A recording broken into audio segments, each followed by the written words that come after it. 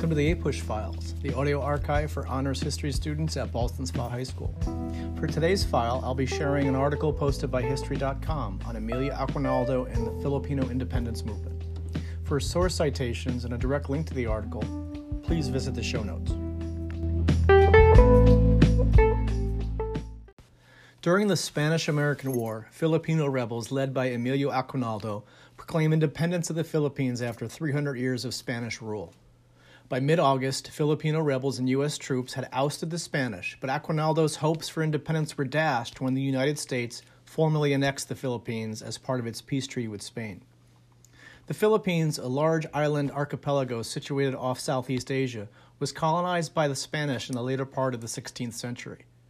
Opposition to Spanish rule began among Filipino priests who resented Spanish domination of the Roman Catholic churches in the island.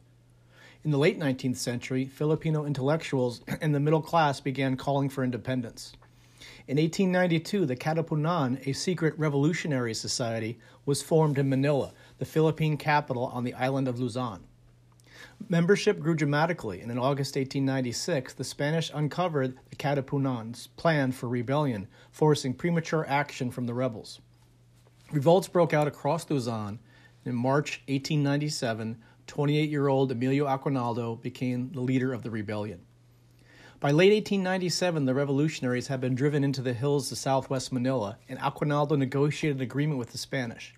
In exchange for financial compensation and a promise of reform in the Philippines, Aguinaldo and his generals would accept exile in Hong Kong. The rebel leaders departed, and the Philippine Revolution temporarily was at an end. In April 1898, the Spanish-American War broke out over Spain's brutal suppression of a rebellion in Cuba. The first in a series of decisive U.S. victories occurred on May 1, 1898, when the U.S. Asiatic Squadron under Commodore George Dewey annihilated the Spanish Pacific Fleet at the Battle of Manila Bay in the Philippines. From his exile, Aguinaldo made arrangements with U.S. authorities to return to the Philippines and assist the United States in the war against Spain. He landed on May 19th, rallied his revolutionaries, and began liberating towns south of Manila. On June 12th, he proclaimed Philippine independence and established a provisional government of which he subsequently became the head. His rebels, meanwhile, had encircled the Spanish in Manila, and with the support of Dewey's squadron in Manila Bay, would surely have conquered the Spanish. Dewey, however, was waiting for U.S. ground troops, which began landing in July and took over the Filipino positions surrounding Manila. On August 8th, the Spanish commander informed the United States that he would surrender the city under two conditions. The United States was to make an advance into the capital look like a battle, and under no circumstances were the Filipino rebels to be allowed into the city. On August 13th, the mock Battle of Manila was staged, and the Americans kept their promise to keep the Filipinos out after the city passed into their hands. While the Americans occupied Manila and planned peace negotiations with Spain, Aguinaldo convened a revolutionary assembly, the Malahos, in September. They drew up a democratic constitution, the first ever in Asia, and a government was formed with Aguinaldo as the president in January 1899. On February 4th, what became known as the Philippine Insurrection began when Filipino rebels and U.S. troops skirmished inside American lines in Manila. 2 days later, the U.S. Senate voted by one vote to ratify the Treaty of Paris with Spain.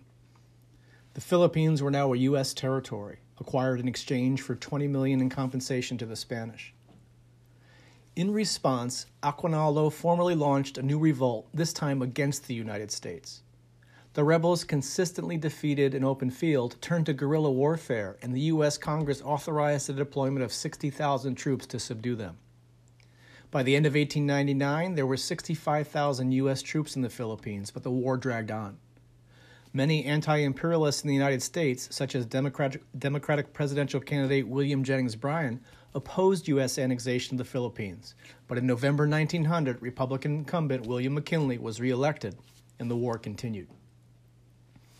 On March 23, 1901, in a daring operation, U.S. General Frederick Funston and a group of officers pretending to be prisoners surprised Aguinaldo in his stronghold in the Luzon village of Palayan and captured the rebel leader. Aguinaldo took an oath of allegiance to the United States and called for an end to the rebellion, but many of his followers fought on. During the next year, U.S. forces gradually pacified the Philippines. In an infamous episode, U.S. forces on the island of Samar retaliated against the massacre of a U.S. garrison by killing all men on the island above the age of 10. Many women and young children were also butchered. General Jacob Smith, who directed the atrocities, was court-martialed and forced to retire for turning Samar, in his words, into a howling wilderness. In 1902, an American civil government took over administration of the Philippines, and the 3-year Filipino insurrection was declared to be at an end. Scattered resistance, however, persisted for several years. More than 4,000 Americans perished suppressing the Philippines, more than 10 times the number killed in the Spanish-American War. More than 20,000 Filipino insurgents were killed, and an unknown number of civilians perished. In 1935, the Commonwealth of the Philippines was established with U.S. approval, and Manuel Quezon was elected the country's first president. On July 4, 1946, full independence was granted to the Republic of the Philippines by the United States.